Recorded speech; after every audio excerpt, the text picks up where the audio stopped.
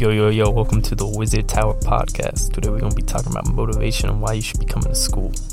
So let's get right to it. I personally think you should be setting a motivation for yourself to get to school. It's sort of similar like a video game. Like, you got a quest, that's your motivation to play the game. You got to complete that quest. I think it should be the same for school. Like, you have like a motivation of get that grade up. So that's your quest, and that's your whole idea, to complete that quest, to complete that grade, get that grade up. Work hard to get that grade up. I think that's a good way to start and incentivize, to make it so you want to get to class, and so make it so you want to go to school. And another reason obviously is so you don't go to court. But that's just like a main reason. If you have to go to school, you might as well set these goals and these quests so that you can be better along in life. And so it kind of converts over to when you start working as well. I think it's a very important thing. I personally sort of use it myself, not to a full extent, but it's because I play games and then I also go to school, obviously, so I do the same thing. I kind of set these quests for myself, and it's just a really good way. Me personally, one of my motivations, I like welding, and I have a welding class once every day, and so my motivation is go to school so I can go to my welding class. My other one is photography. I like photography a lot, so my other motivation is go to school so I can go to photography. And I think that's just a good way of going to school, and it converts over to work. Like I said, you want to go to work so you can get paid, so that's your quest and that's your motivation. So that's kind of the motivation of how I go to school and how I think people should go to school.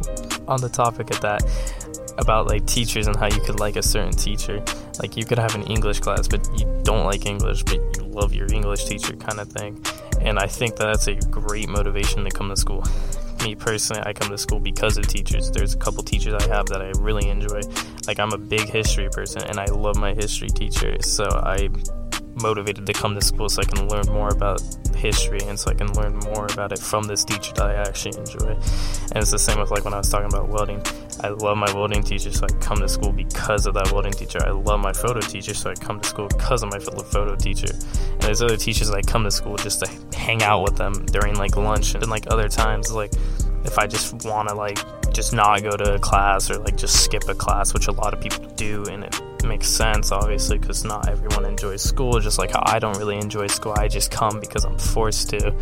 But it's you skip that class and maybe that teacher allows you to go into their class or just hang out with them or talk to them and just relax and maybe work on some work or something like that. And I think that's just something that not every teacher can do, and I feel every teacher should try to do that. Just kind of make it so that you're the motivation for someone to go to school type of thing. And I think that's what everyone should do. Find a teacher that you like. If you don't like a teacher, get out of the class. If it's a required class, then you have to do it, obviously.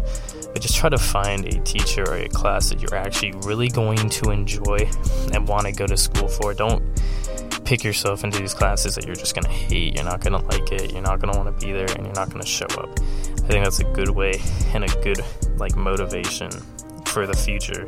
Obviously, if you're a senior, you can't really choose your classes, so you can, but you're not going to have another year to have more teachers. But I feel just find your teacher, incentivize around that teacher, try to get as many classes with them because you enjoy that teacher. If you don't like the teacher, drop the class, or you're just not going to have a fun year.